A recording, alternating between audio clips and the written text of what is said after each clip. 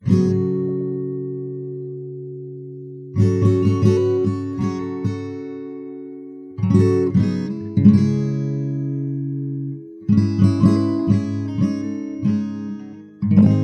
results of a randomized controlled trial conducted in Uganda from 2011 to 2013 and published in Nature in mid-2017 suggests paying people to preserve trees on their land results in economic benefits that are double the money spent on these payments. In this case, $20,000 was paid to 180 people across 60 Ugandan villages in exchange for them not cutting down trees on their land. This added up to about $28 per hectare of land preserved per year, which was about the same amount of money the people involved in the study would have earned on average from cutting down these trees for timber. These people were paid at the end of each year after it was determined that they had adhered to the terms of the agreement, and the study was paid for by the Ugandan government using funds from the United Nations. Ultimately, it was determined that it cost the government about 46 cents to avoid releasing a ton of carbon dioxide into the atmosphere for 2 years via this program, which measures up favorably to an estimate made by the U.S. Environmental Agency that it's worth about $1.11 to avoid releasing a ton of carbon dioxide into the atmosphere for 2 years. This metric, often called the social cost of carbon, takes into account the damage caused by each unit of carbon in the atmosphere based on its impact on the environment and consequently its damage to the economy. So based on that method of measurement at least, this program realized $1.11 worth of economic value for every 46 cents spent. Not a bad return on investment. And importantly, this study exclusively measured the 2 years during which it took place, rather than a theoretical, extended preservation of these trees. So rather than being paid to, in theory, set aside a forest forever, or for a generation, or even a decade, over which time all sorts of things could happen to the supposedly protected, non-harvested trees, this method of measurement only takes into account the value of not releasing that carbon for 2 years. So the measurements here are considered to be a lot more accurate and precise than is the case for some other projects that have attempted to gauge the benefits of payment for preservation in different contexts around the world. A meta-analysis of similar studies that was published in 2016 indicated on average these sorts of programs have a beneficial initial effect, but also a beneficial sustained effect over time.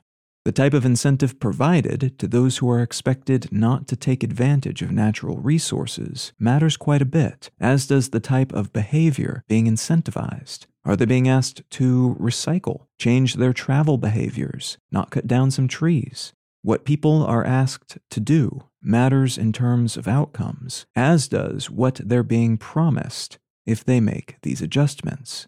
Some types of behaviors are actually more effectively and consistently influenced by non-financial incentives.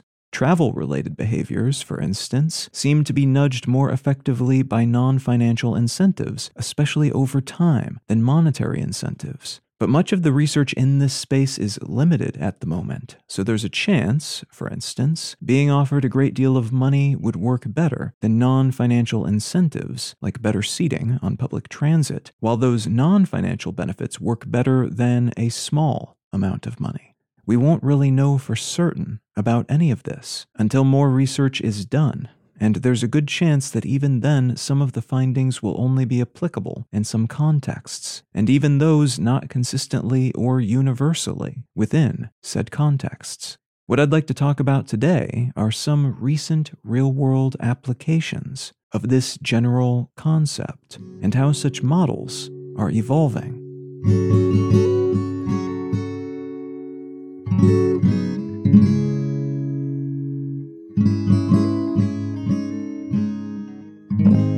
You're listening to Let's Know Things. I'm Colin Wright.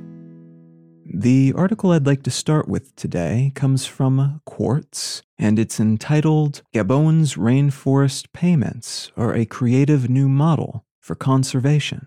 The payments referenced in that headline were announced back in June of 2021.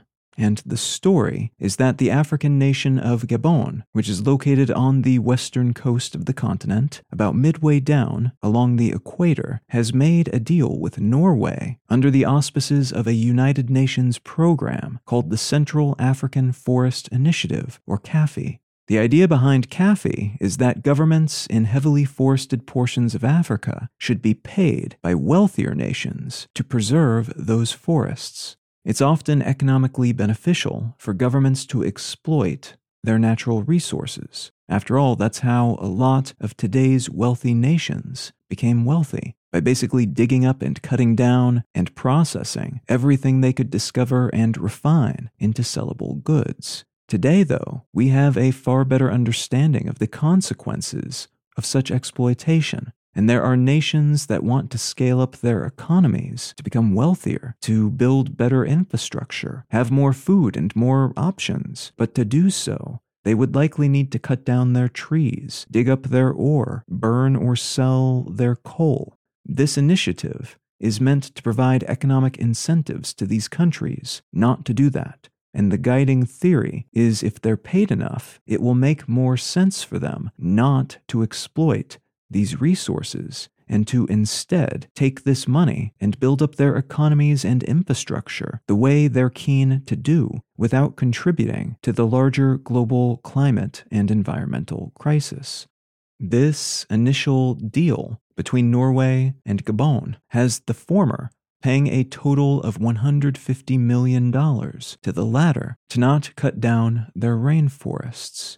And important context here is that Gabon has about 12% of the world's rainforests within its borders. This is considered to be a good use of money because the world's rainforests absorb more than 3 times the carbon emitted by the UK, so they're substantial carbon sinks. And as they're cut down, not only do they release a bunch of carbon because of all that cutting and burning and processing and the carbon they already have stored, but we also lose a natural sponge that would otherwise continuously soak up carbon, which then slows some of the negative processes we're currently trying to slow and stop globally. This is a model that likely won't be replicated in this exact shape throughout Africa, much less throughout the world. Gabon is unusually capable of accepting this kind of deal because it's a relatively wealthy country, the 4th wealthiest on the continent, and it has both a small population and large oil exports, so they're doing okay, all things considered. Thus, they're able to weigh the benefits of such an offer differently than other nations which may be more reliant on exploiting their local rainforest resources, because they either have more massive populations to sustain or fewer other resources they can tap for profits. Let's talk about some big picture points that are important for understanding this deal, but also what it might mean and feed into moving forward. First, is African nations bear little responsibility on average compared to other countries around the world for the climate emergency that we're facing. Yes, they play a role, and oil exporting countries in particular bear an outsized role compared to other African nations, but less wealthy countries in general produce and consume a whole lot less than wealthy countries. That production and consumption is where we run into problems in terms of emissions, so the poorer parts of the world tend to, in aggregate, churn relatively little CO2 and other greenhouse gases into the atmosphere, compared to wealthier parts of the world. Such regions are also more likely to suffer negative consequences from global climate change, and many already have. Severe droughts in particular are wreaking havoc in parts of Africa, and that combined with extreme temperatures have triggered cataclysmic famines in parts of Ethiopia and Madagascar. Regional conflicts can amplify these issues, as is the case in northern Ethiopia, but it's expected in the coming decade, previously abnormal events like severe droughts that kill hundreds of thousands or millions of people will become every few years events, rather than landing every few decades. And that may further disrupt things by sparking mass migrations of people trying to not starve to death, trying to not die from extreme, unsurvivable heat. Such migrations can, in turn, put more pressure on resources and infrastructure wherever they go, rolling these problems from place to place, causing a cascade of damage in a part of the world which, again, bears a lot less responsibility for these issues than wealthier regions. So part of the logic behind this sort of payment scheme is that countries in such regions should have carrot incentives, not stick incentives, whenever possible, rather than threatening to punish countries that understandably want to build up their land and their people. Wealthier countries which have accumulated that wealth, in part by amplifying these very issues, should pay to keep these resources from being exploited whenever possible. This, in theory at least, can stimulate beneficial changes without further punishing nations that are basically inclined to do the things everyone else has done, but which have the misfortune of attempting to do today, a moment when doing so is perceptually less okay than it would have been a half-century ago. Second, is that this plan has been years in the making, and while part of that time has been spent figuring out all the details, including what will be protected and how much money will change hands, and when, a significant chunk of it has been focused on figuring out how to monitor and validate Gabon's adherence to this agreement, which is not an easy process when you're talking about tracking the preservation or failure to preserve sprawling natural ecosystems like rainforests. Gabon has already, in recent years, created 13 national parks as part of an effort to dissuade illegal loggers from coming in and cutting down trees for personal profit. The establishment of these parks allowed them to inflict larger legal penalties on those who might do such cutting in especially vulnerable regions, and that seemed to have some impact on this issue. On the other hand, the Gabonese government has also said it intends to keep harvesting its rainforests for timber while building out its timber industry. There's reason to be concerned, then, that their timber industry priorities might at some point supersede preservation plans, resulting in either payments for nothing or a program that fizzles before its intended completion date. This is part of why tracking outcomes is so important, and most contemporary tracking efforts make use of satellite imagery to keep tabs on forest cover, which is useful up to a point, in that satellite images these days can show individual trees without too much trouble. This allows those who are validating Gabonese adherence to the agreement to assess what's going on and where, and what's not, which might then allow the government to make changes to bring them back into alignment with their contract if things do start to go sideways against their wishes. Satellite tracking can sometimes produce incomplete data, though, which can lead to incorrect assumptions about adherence or the causes of non-adherence. Which brings me to a third point, that in some cases, the best of intentions can result in less than ideal outcomes, no matter how valiantly the government in question tries to preserve their forests. Back in July, 86 large wildfires roared through 12 western U.S. states, burning gobs of forests, including some that were part of carbon credit schemes. A 400,000-acre carbon credit project in Oregon lost 24% of its total credited trees, and offset-paid forests in Washington and California likewise went up in smoke over the course of just a few weeks. This was not entirely unexpected, as one of the consequences of global climate change is an increase in extreme weather events, like hurricanes and tornadoes and blizzards, and yes, wildfires. But the scale of it brought a lot of uncomfortable realities to the forefront of public attention and illuminated a lot of gaps and flaws in existing wildfire prevention and control methods that we have at our disposal. Carbon credits, by the way, are another permutation of the same concept of paying for preservation. In this case, the most typical current version of climate credit models allow owners of land to commit to preserving that land, and in exchange, they get credits for each ton of CO2 not generated from timber harvesting, or in some cases for the CO2 these trees pull out of the atmosphere just by existing.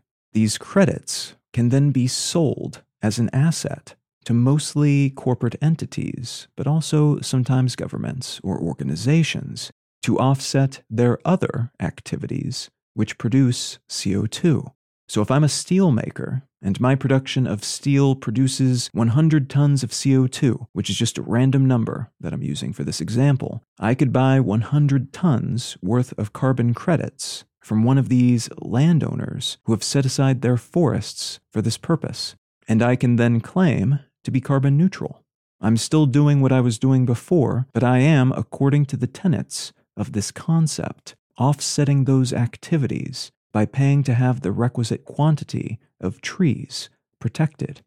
Unfortunately, as illustrated by those wildfires, we're not only competing with human-caused harvesting of these trees and other natural carbon sinks, but also destruction caused by natural events that increasingly are amplified by the swirl of climate-augmented variables, which unfortunately likely represent our new normal. So an offset ton of carbon isn't necessarily permanently offset, and a lot of the money being funneled into these sorts of programs, though well-meaning, don't necessarily do a whole lot longer term, or in some cases even shorter term, as there is no unified global carbon market, and the scattershot nature of existing markets means there are quite a few different methods of measuring and assessing and keeping track of these resources, and quite a lot of loopholes as well.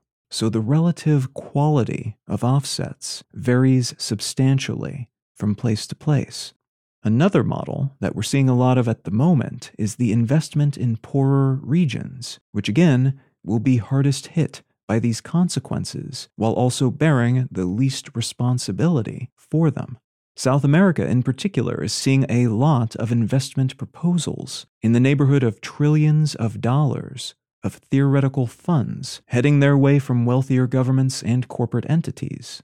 Unfortunately, many of these commitments are either ill-defined, general statements of intent to send a bunch of money to that part of the world at some point without specifics, or they're borderline scams, efforts that carry a whiff of greenness and renewability, but which in reality are extractive and polluting, and in some cases both destructive and abusive to local ecosystems and people, despite having been greenwashed to seem more acceptable.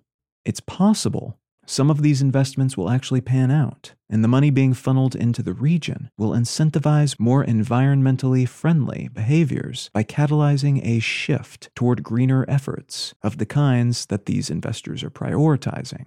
Rather than being paid to preserve forests, folks might be paid to build solar farms and wind turbines, which can at times have the same net effect, as it may reduce the necessity to cull local resources for money and energy. There are blended versions of these models as well, and we're just beginning to see early versions of some hybrid approaches roll out in 2021. The African nation of Mozambique, for instance, is the first country to work with the World Bank in their Forest Carbon Partnership Facility program, which essentially pays them to reduce carbon emissions through community-based efforts, which often overlap with economic efforts, like the scaling up of sustainable industries and infrastructure, converting polluting and destructive harvesting techniques to more sustainable models of the same, for instance, which could result in both more local business investments in greener efforts, but also direct payments that incentivize infrastructural investments in these sorts of businesses early on. The Central American country of Belize has also come up with an interesting hybrid approach to being paid for preservation, using what are often called blue bonds to essentially swap debt for local environmental investments, committing to protecting the Northern Hemisphere's largest barrier reef in exchange for hundreds of millions of dollars worth of debt relief, allowing them to turn an investment of tens of millions of dollars for preservation infrastructure into something like $250 million in debt to other nations that they no longer have to pay, as long as they continue to adhere to the terms of the agreement. There's a chance that by incentivizing preservation in this way, we may accidentally create a counter-incentive to consume or destroy local natural resources in an attempt to essentially blackmail those who run these programs into including their country or government or industry in them. This is something we already saw to a limited degree when Brazil's president demanded money from the rest of the world to protect the Amazon rainforest from his own oft-favored logging and cattle ranching efforts. But it's not unthinkable that small entities could make, for instance, investments in logging infrastructure in the hope that it will pay off not in timber revenue, but in payments from wealthy countries and global organizations to not develop it any further. Unintentionally toxic incentives of this kind are a possibility anytime a new set of policies and sources of wealth emerge. So there's probably not a real certain way around that. Also possible is that the wealthy world will lean on such programs as overt evidence of their effort to solve this problem while continuing, in the background, to behave the way they always have. These efforts are worthwhile and impactful unto themselves, but again, much of the damage is being caused by wealthier nations. So if wealthier governments don't make changes at home as well, this progression toward worse and worse outcomes is unlikely to slow or stop, no matter how many clever preservation schemes we come up with.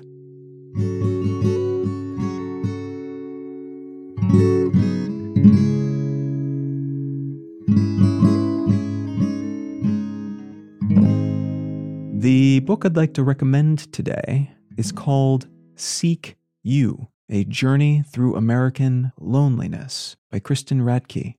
I won't give too many specifics because I don't want to ruin it, and it's a relatively short book. It's a pretty quick read, but it is a lovely meditation from several different angles on the concept of loneliness, and I think it might be particularly useful or enlightening or encouraging even for some people, especially right now, at a time in which loneliness is an aspect of what's being called the hidden pandemic of depression and psychological issues that a lot of people are suffering at this time of heightened uncertainty, and at a moment in which friendships and relationships in general are being reassessed and recalibrated and changed in so many different ways by our technologies, but also the happenings around the world and adjustments to our social dynamics as well. So if any of that sounds interesting to you, consider picking up a copy of Seek You, A Journey Through American Loneliness by Kristen Radke.